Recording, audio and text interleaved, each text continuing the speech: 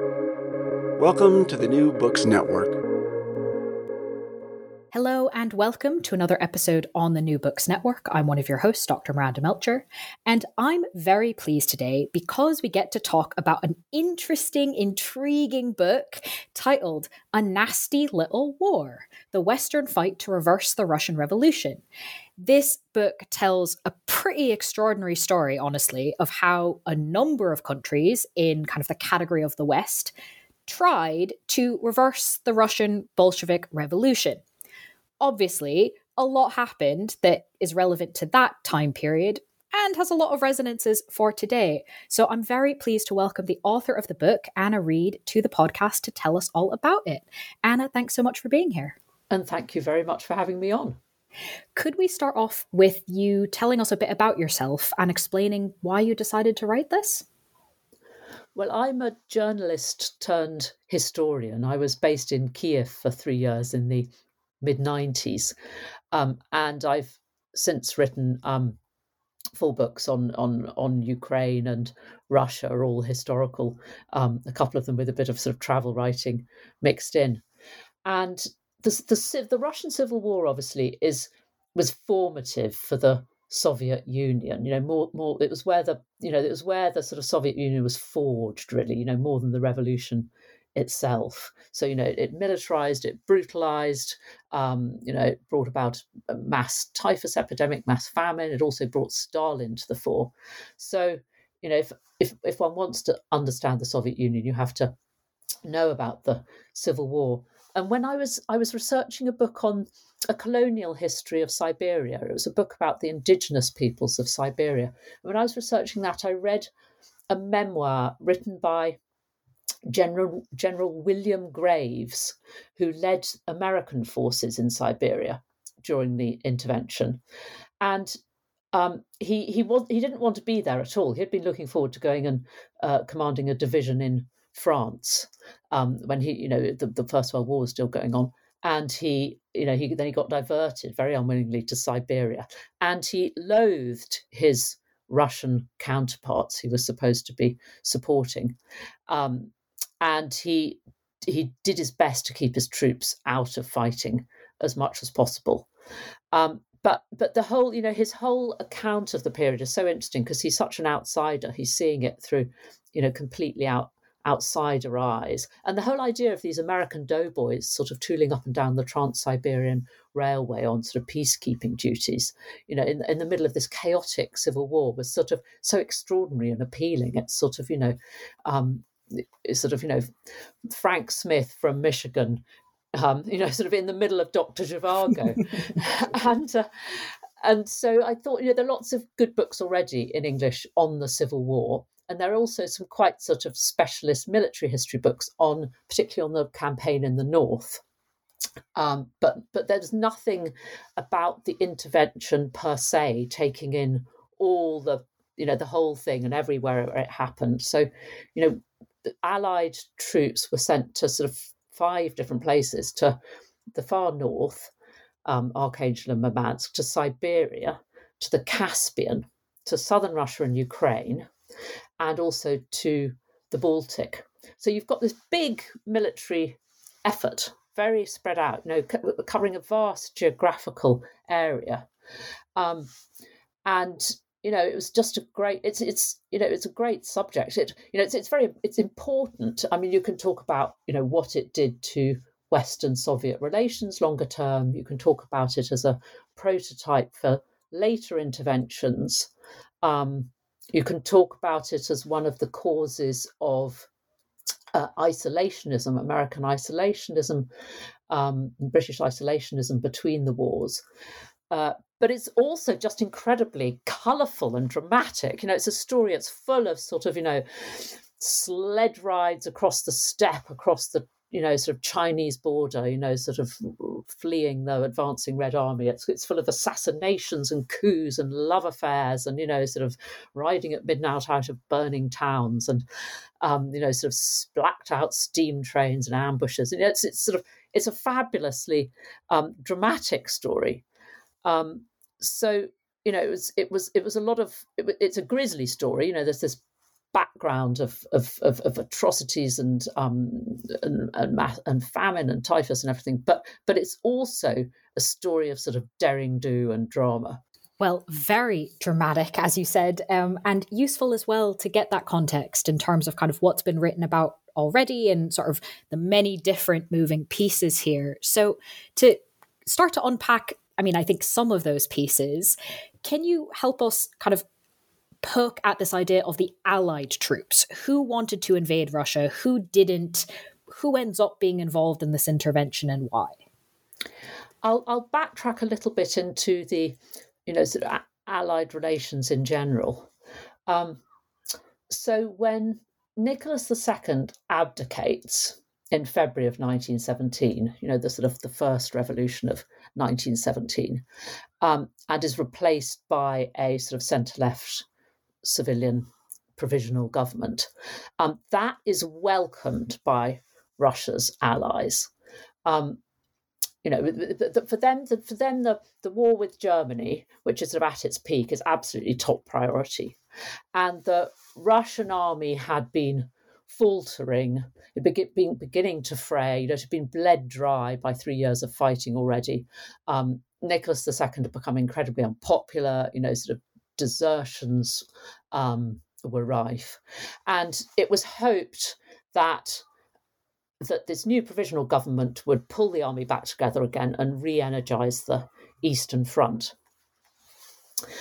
And, that, of course, didn't happen. It never really managed to take real power because this sort of parallel system of Soviets grew up alongside it. But so, fairly quickly it became obvious the provisional government didn't have much of a shelf life. But the fact that it was the Bolsheviks that took over in November of 1917 was a massive shock to everybody, because they were this sort of unknown, minor revolutionary group of, what had been until recently sort of exiled or imprisoned sort of pamphleteers. And the diplomatic corps in Petrograd had nothing to do with them at all. And everybody, Russian, mainstream Russian opinion included, assumed they wouldn't last. They did, however, thanks to support from the Petrograd and Moscow garrisons, they hung on to the two biggest cities by far of the Russian Empire. Alternative governments, committees were formed, alternative governments were declared all around the peripheries, but they hung on to the heartland. And what was worse for the Allies, what was worst of all by far, was that they immediately started peace talks with the Germans. Now, this was a necessity, an unpleasant necessity for them in reality. Lenin had to, he had to give up terror. He had to make peace with the Germans. He knew he couldn't rebuild the army, and it was, he wasn't going to be able to hang on to power otherwise. But that Britain, France, America saw it as a heinous betrayal. And angriest of all were the French under Prime Minister Clemenceau, who were suffering most in the First World War. They'd lost the most young men.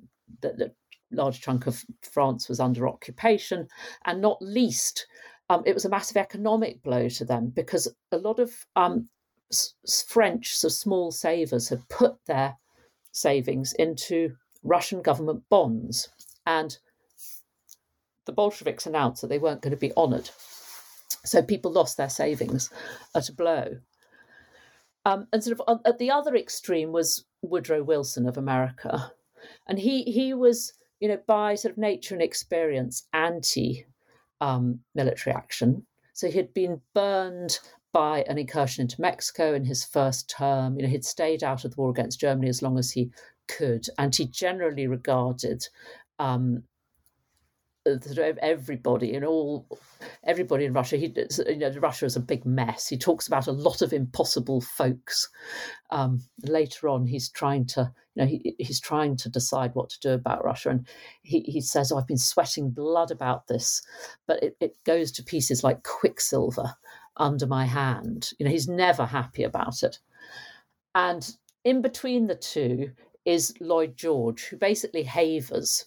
And so, as the Civil War, depending on what's happening in the Civil War, if the whites are doing well, he's more positive about it. If they're doing badly, he goes off the idea again. And what he does basically is put in small numbers of troops, but he keeps them there. So I think this was, in the circumstances and given the knowledge of the time, this was quite a sensible policy. It was sort of, a finger on the scales that might make the difference, but don't let yourself get sucked in too much. But for his opponents on both sides, on the left and on the right, it was no policy at all. It was just sort of indecision. The right wanted him to send in big forces, and the left saw the Russian Revolution as a glorious new dawn, and disagreed with the intervention entirely. Thank you for giving us that overview, because it isn't a straightforward sort of, why are people doing this? What are the different mix of motivations, really? And I think that also helpfully highlights how much sort of World War I plays into this calculus. So what then happens when World War I is over? The initial sort of practical rationale for the intervention, for sending troops to Russia at all, is to guard stocks of military supplies which the Allies have been sending to the Russian Tsarist army, and which are sitting in various ports. They were sitting awaiting distribution at the time the Bolsheviks took power. So Archangel, up in the north on the White Sea, north of Petrograd, Petersburg as it is again now, is chock-a-block with military supplies. So is Vladivostok on the Pacific, at the far end of the Trans-Siberian. So right away after the Bolshevik coup of November 1917, small forces are landed in both those places, simply to keep an eye on things and make sure that these supplies don't get handed by the Bolsheviks to the Germans. What changes Woodrow Wilson's mind is a completely unexpected and extraordinary event, which is something called the Czech Rising. So about 50,000 Czech and Slovak soldiers in 1917 had been fighting with the Tsarist armies against the Austro-Hungarians, who they see as their sort of imperial overlords. So when the Russian army starts to collapse through 1917, they stay organised, they stay with their units, and they've got troop trains, they've got arms, and their one desire is to get back to Europe and, if possible, join in the liberation of Czechoslovakia. And they can't go the short way home westwards because the war's still going on, and Germany and Austria are in the way. So what they do is start moving on their trains east, all the way 5,000 miles east towards Vladivostok, where they plan to take ship and sail home. Now, as they do this, and we're talking now sort of early spring 1918, they encounter more and more sort of lack of cooperation from these local red militias who've got control of most of the railway towns along the route. And in May, Trotsky actually orders these red militias, these little Soviet so-called governments in all these little towns, to arrest the Czechs, disarm them, and conscript them into this, sort of nascent Red Army.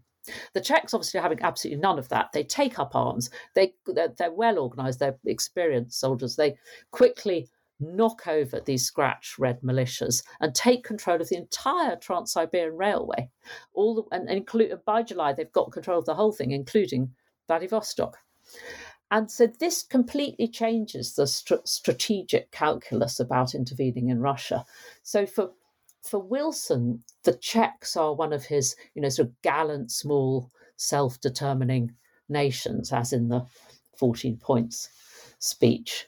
The Western press take up the cause as well. They become immensely sort of, they're hailed as heroes in the West. This is a very romantic story. And more practically speaking, if you have American landings in Vladivostok, the troops will now be sure of a welcome with the Czechs in control. So still rather reluctantly, Woodrow Wilson says, yes, we will send troops to Vladivostok. And sort of sort of July, August, September of 1918, you've got quite substantial landings of British, French, and American troops, both in the north and on the Pacific coast of Russia, and that's where you stand, as the First World War in the West draws to an end.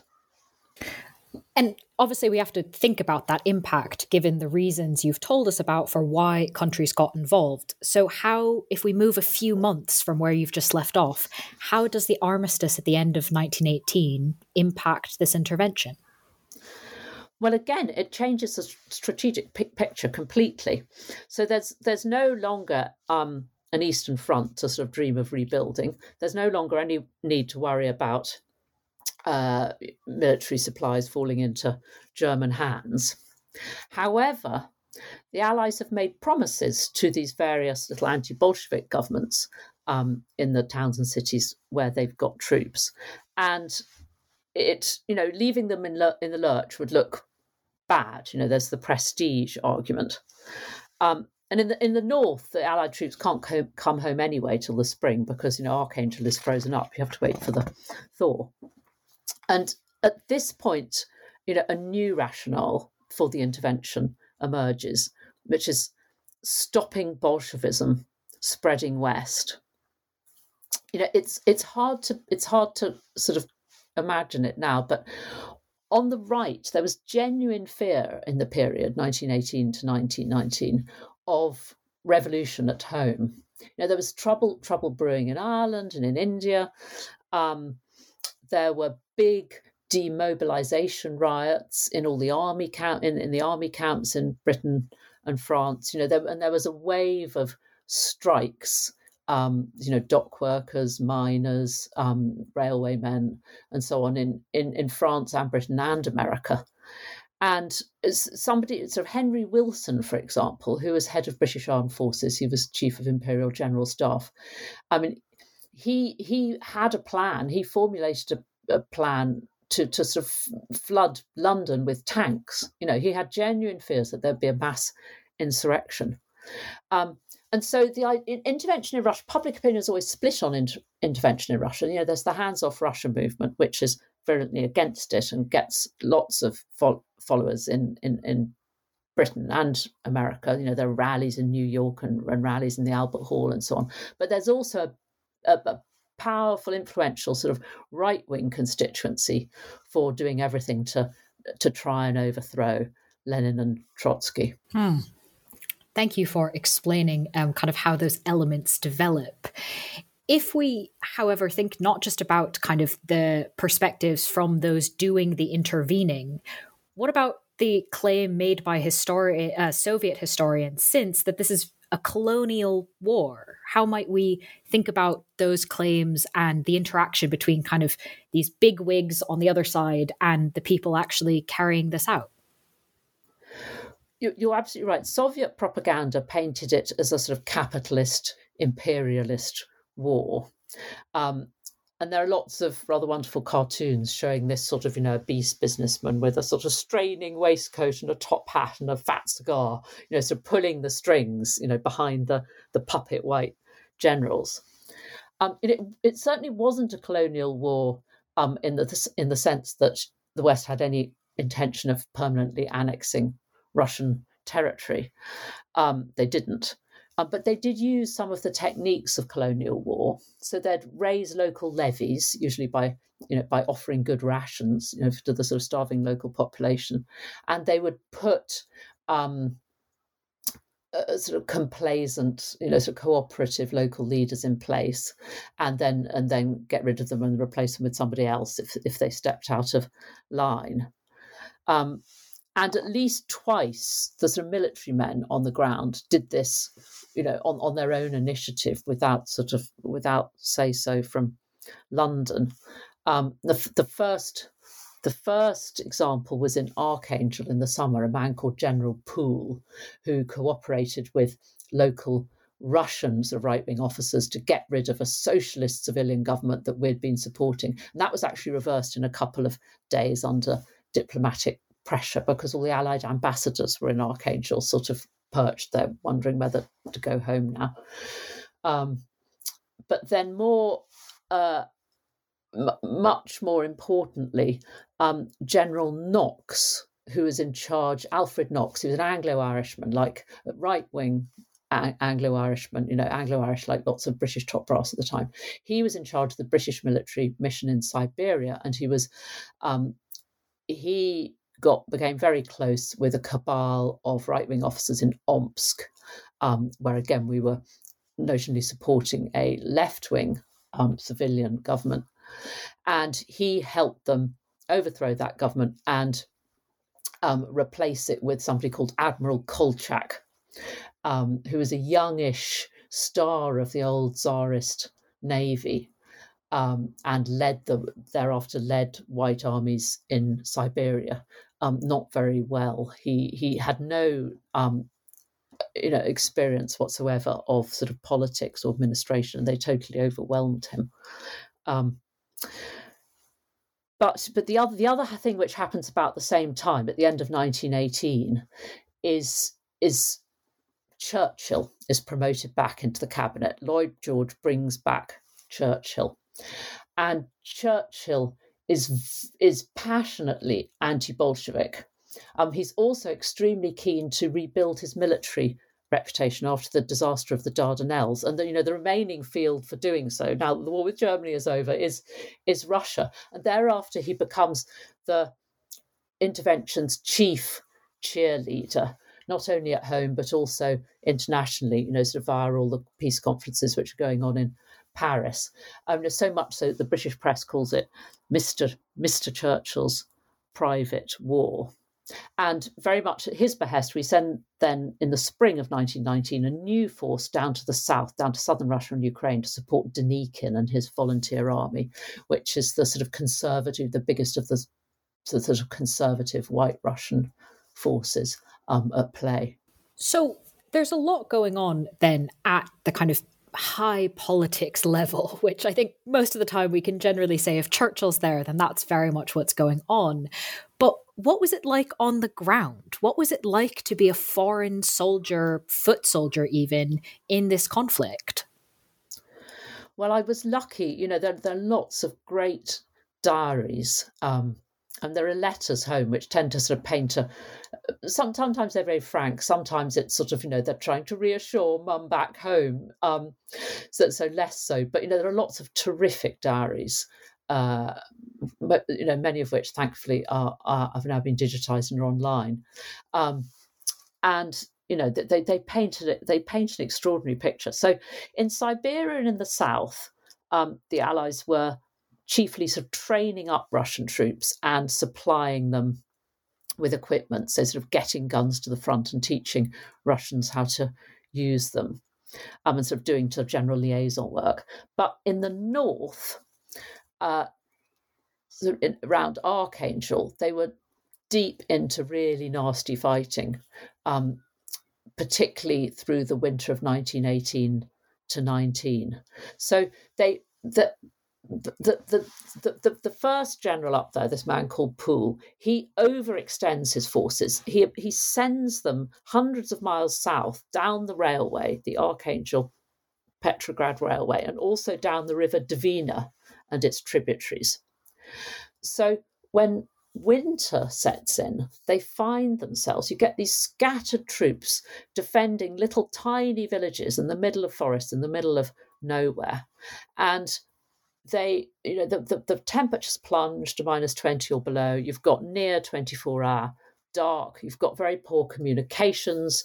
You get patrols, constantly being ambushed. You never know whether the villagers who you're living alongside are loyal or not.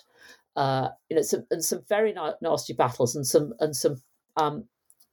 very sort of narrow squeak retreats as well, particularly from a town called Shenkursk on the river Varga. It's a really lovely place. I've been there, hasn't changed much since. And the Americans in particular, you can see in the diaries, the American just ordinary ordinary soldiers are particularly angry at being there. So unlike the Brits and the French, who are sort of hardened soldiers who've seen service in France, these guys are essentially civilians. They've had a few weeks training back home in Michigan. They've been brought over, been told they're going to be fighting the Kaiser, and now they find themselves fighting, as they see it, to restore the sort of bloodstained autocratic Tsar. And they're extremely resentful of being there at all, and indeed and it's very unpopular at home as well. Back in the States, there's lots of bring our boys home sort of demos, and so Wilson brings them back as soon as the ice melts in the spring of 1919. But the Brits and the French stay on, and they too are extremely resentful. Once they see this as a pointless sideshow. The war's won. Why can't we go home? And increasingly they mutiny. And they don't mutiny in the sense of actually sort of scragging their officers. They mutiny in the sense of refusing to obey orders. So they won't get back in their trains when they're being sent back to the front after some R&R in Archangel, or they're told to attack some village. They simply sit down and refuse to do it. And that whole northern expedition is wound up in September of 1919. To be honest, reading the descriptions, and of course, you're giving us a very helpful highlights version of the book for anyone who wants to know more about those diaries, for example, that you found. There's loads of detail in the book, and reading it, I can understand why they didn't want to be there. It doesn't exactly sound like a great experience. So thank you for telling us a bit about that. Is there something you'd like to add? Well, I was going to say, from the officer's point of view, they did actually have a lot of fun.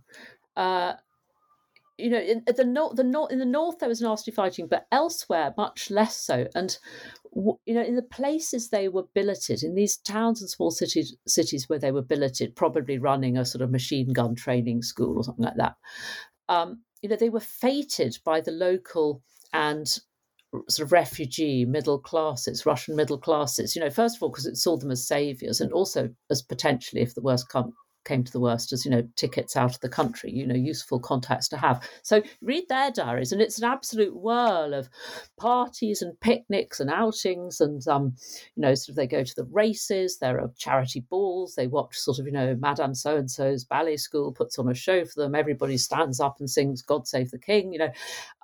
They have a great time. And, in between some sort of unpleasant episodes, and then at the very end, you get these sort of mass retreats down the railway lines, which they're swept up in as well, and they're back onto the troop ships.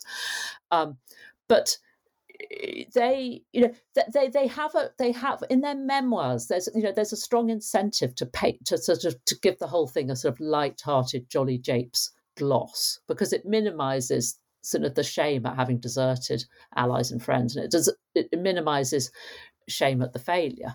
But nonetheless, when they talk about it as having been a picnic or something of a comic opera. That's a very common phrase. That there is an element of truth to that. It was compared to the trenches, compared to being in France, just carrying in a trench being shelled. It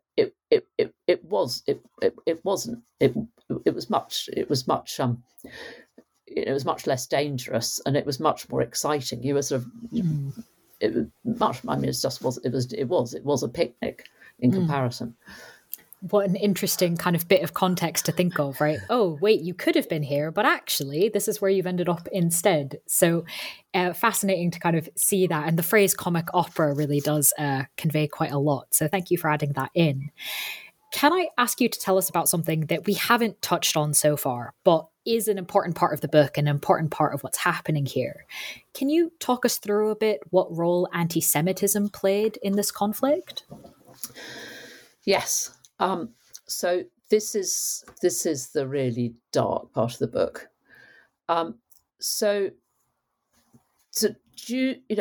Russia has a long history of anti-Semitism, obviously, like the rest of Europe. However, whereas in the rest of Europe, by the beginning of the 20th century, the ghettos were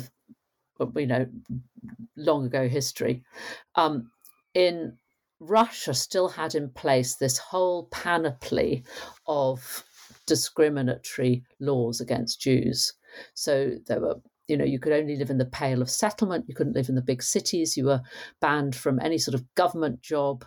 You couldn't own land. It was very hard to get into university. There were quotas on numbers of Jews who were allowed into the universities. And these, one of the reasons for friction, one of the reasons Nicholas II was so disliked in America was that they even applied these rules to Jewish American citizens visiting Russia. And Jews were also traditionally scapegoats in times of crisis. So there were pogroms in 1881, following the assassination of Alexander II, and again 1904 to 5, during those pro-democracy demonstrations.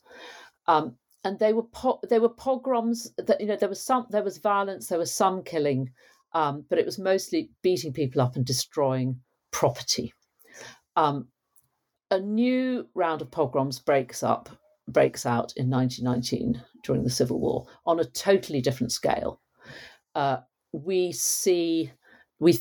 estimate, it's very hard to get to come up with firm estimates, but somewhere between 100,000 and 200,000 Jewish civilians were massacred, and there are also lots and lots of mass rapes, and this is in Ukraine. And all sides participated. So the Ukrainian National Army, the various warlords, the Polish Army, the Red Army, but also the Whites. And the British forces on the ground turned a total blind eye. They were, on the whole, they were shocked. When working alongside their sort of white colleagues, they were shocked and disgusted, really, at the level of white anti-Semitism. They felt the Russians really obsessional about this.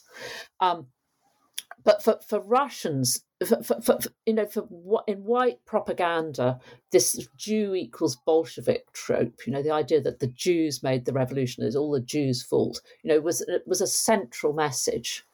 And, the slogan sort of "Save Russia, beat the Yids," took the place of a real political programme. And it also excused them from self-examination, excused them from looking properly at why the old system was so unpopular, why it had collapsed so quickly, and why they themselves now are having such difficulty attracting recruits. But the Brits themselves were sort of casually anti-Semitic. You read the diaries and letters, and they're scattered with sort of witless jibes. And they turned a blind eye. The massacres happened off stage in the smaller towns, not in the bigger places where the British had headquarters. But they. But where they were, these bigger places were full of refugees from the Shtetl, where the atrocities were taking place, and nobody made any effort to find out what was actually going on.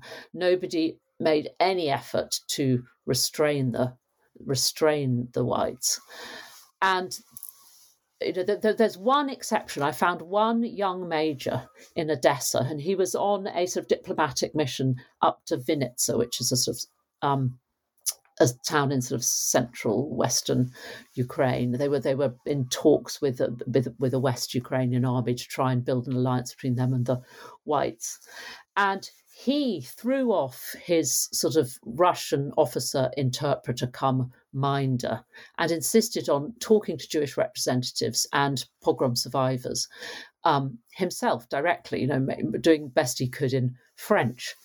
And we only know he did this because the minder complained about it to his headquarters, to British headquarters, saying, he's asking tactless political questions, he's harming Anglo-Russian relations and he should be sent home. But this particular man was absolutely the exception to that proved the rule. And this denialism, it was paralleled in London. So news of what was happening did get out via Jewish organisations, and so sort of Jewish representatives in London would put together these dossiers, these data saying so many people killed here and here and here and so on, and present them to the government, and they were invariably brushed off. They were told that these excesses, excesses was the euphemism, were either untrue, a fabrication, or they were exaggerated, or Jews had brought it, or brought violence on themselves by being pro the revolution, or one source I found that talked about their nervous panicking had fanned the violence. And in the House of Commons, Churchill evades questions, and Lloyd George does nothing but make sort of one or two rather sort of peevish complaints to him, urging him to restrain his friends, as he calls them. But at no point do we tell Denikin, the head of White Russian forces in the south, that we will withdraw aid unless the massacres cease. And there's never even any discussion in cabinet about doing this. And I found that when I was, this hasn't been written about much at all, and I was really shocked by it. I mean, obviously the 1919 pogroms are, completely overshadowed since by the Holocaust. One mustn't be ahistorical. One knows that anti-Semitism was widespread at the time, but it shocked me, and for me, it answered the question: was the intervention worth it at a stroke? No.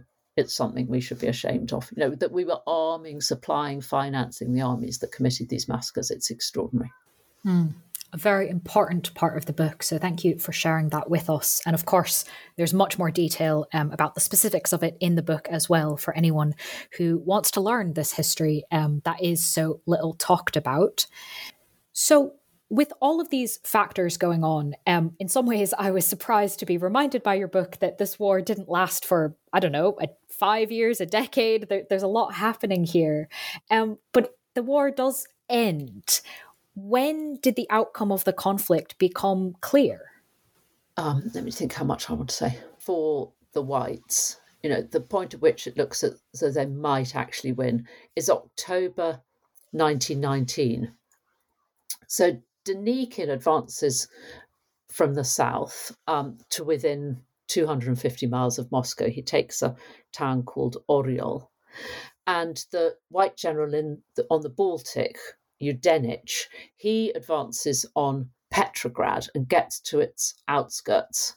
In fact, exactly the same spot that Hitler gets to 20 years later. But thereafter, it's all retreats. And in November, Kolchak abandons Omsk in Western Siberia, starts fleeing east along the Trans-Siberian. In January, he's captured and then executed at Irkutsk, about halfway along. So Denikin retreats south, and he abandons Taganrog, his HQ, on the 1st of January, on New Year's Day. And at the end of March, he evacuates the remainder of his army, his collapsed army, from Novorossiysk in the northeastern corner of the Black Sea.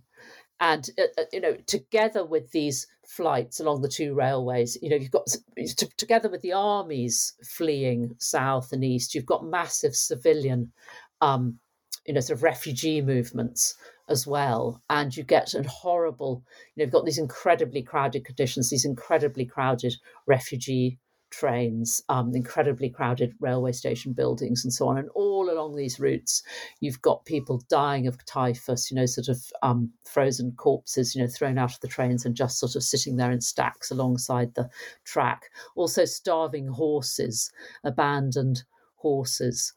And people lose each other. People,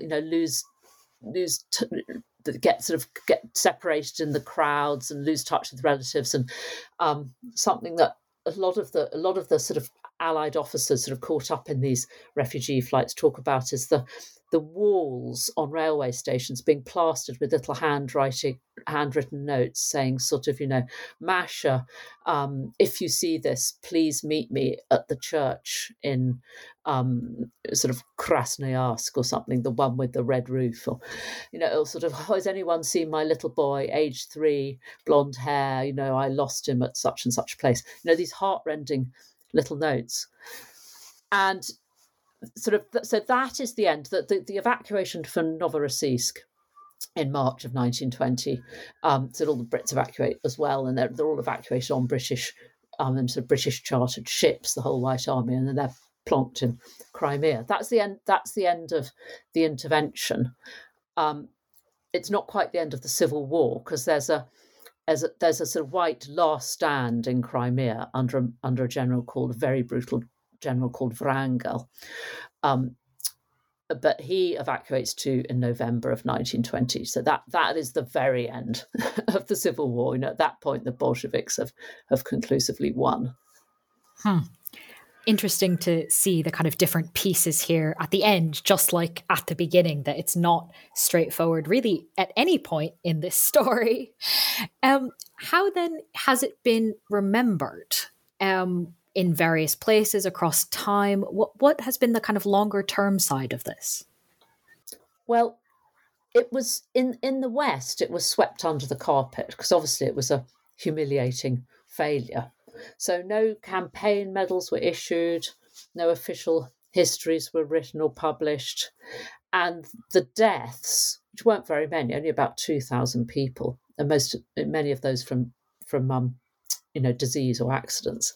The deaths were sort of bracketed in with the vastly larger death toll from the war against Germany. And if you look at British, First World War memorials, you'll amongst those sort of, Ypres and so on, all the names from France and Flanders, you'll suddenly occasionally see Murmansk. And it's just in there as though this person too had been fighting the Germans. In fact, they were fighting the Bolsheviks. And the politicians involved distanced themselves. They blamed it on each other. Lloyd George blamed Churchill for pulling him into it. Woodrow Wilson, died shortly afterwards of a stroke, but his biographers did the distancing for him. They sort of exaggerated how unwilling he had been initially to get involved. And the generals involved often just completely left it out of their memoirs. So, for example, Knox, he publishes his wartime memoirs, but because he'd been with the Tsarist army, he'd been liaison with the Tsarist army through the First World War. But he breaks off his published diary at the end of 1917. He leaves out the intervention entirely, and other generals, they just sort of give it a sentence or two in their memoirs before moving on to the next thing they were involved with. Now, the exception to all this is, of course, Churchill, who defends the intervention to the end of his life. He carries on making speeches saying, if only the political will had been there, it could have been a success. This horrible Soviet government could have been overthrown and history could have been different. So in Soviet Russia, in contrast, the intervention is a core part of history. It's taught to every school child. The imperialist West tried to strangle the revolution in its cradle. The whites were traitors, puppets of foreign powers. And very good use was made of sort of intervention sites.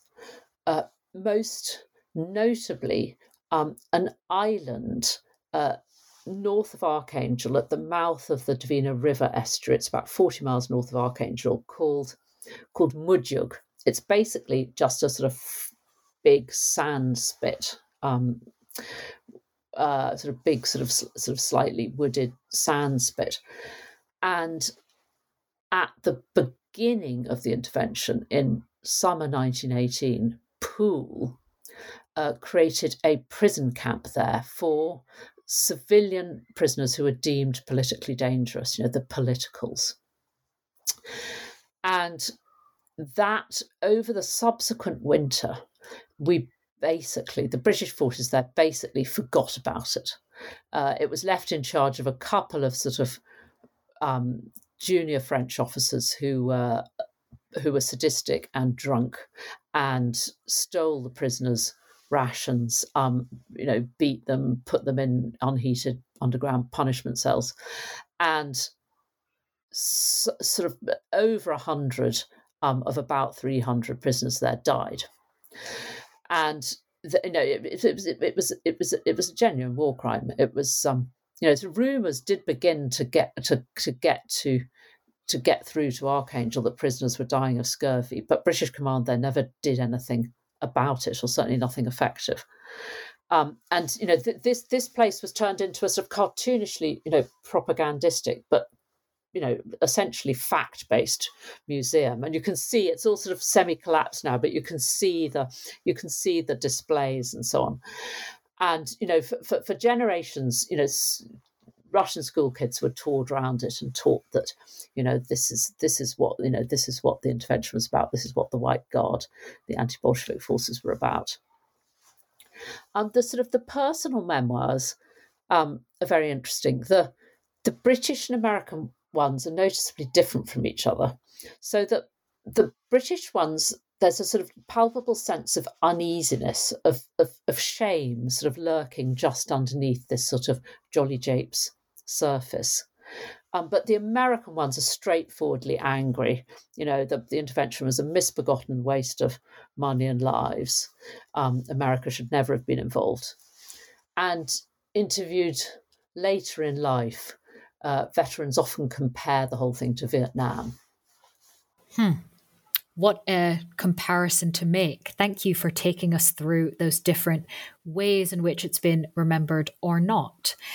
Are there any lessons you think we can take from this war and your book? Yeah, yes, indeed. I mean, the very obvious one is the same one that sort of Napoleon and Hitler learned, don't invade Russia. But more broadly, sort of be cautious about getting into other people's civil wars. It'll be more complicated than you think. Your allies may turn out to be as bad as the enemy. Your own troops will start asking why they're there, and it won't be popular at home. And as I was writing it, there was the American flight from Kabul, and those pictures of Afghans sort of hanging on to the tail wing of departing aircraft. It was absolutely reminiscent of what I was reading and writing about people and sort of trying to swim out to the Allied troop ships as they left Novorossiysk, these sort of hysterical crowds all sort of left behind on the quaysides. What I really want to stress, though, can't do too strongly, is that the wrong lesson to draw is that because sending aid to Ukraine a century ago failed, it's going to fail again now. The Ukraine war is not a civil war, and the Ukrainians are not the whites. The Ukrainians are staunchly democratic, a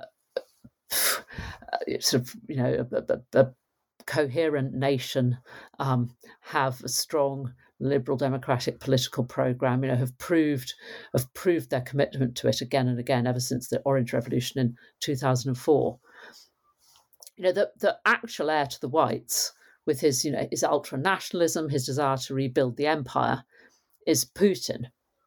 And cross fingers, he'll fall for the same sort of reasons the whites did, because he's grotesquely corrupt, his regime's grotesquely corrupt, because his rule's based on violence, and because his promise of Russian greatness is hollow. It doesn't have any policies behind it. A century ago, the West should have got out of Russia quicker. All the intervention did was actually prolong a nasty civil war. But today, we need to keep supporting Ukraine until Putin goes. If we want a stable Europe, in fact, we don't have a choice. And I hope and pray that America continues to lead the way in that. Some powerful way to end this interview. Thank you for finishing off with that. And for any listeners who want to get into all of these details and learn more about this history, again, the book is titled A Nasty Little War, The Western Fight to Reverse the Russian Revolution. Anna, thank you so much for being with us on the podcast. Thank you very much for having me.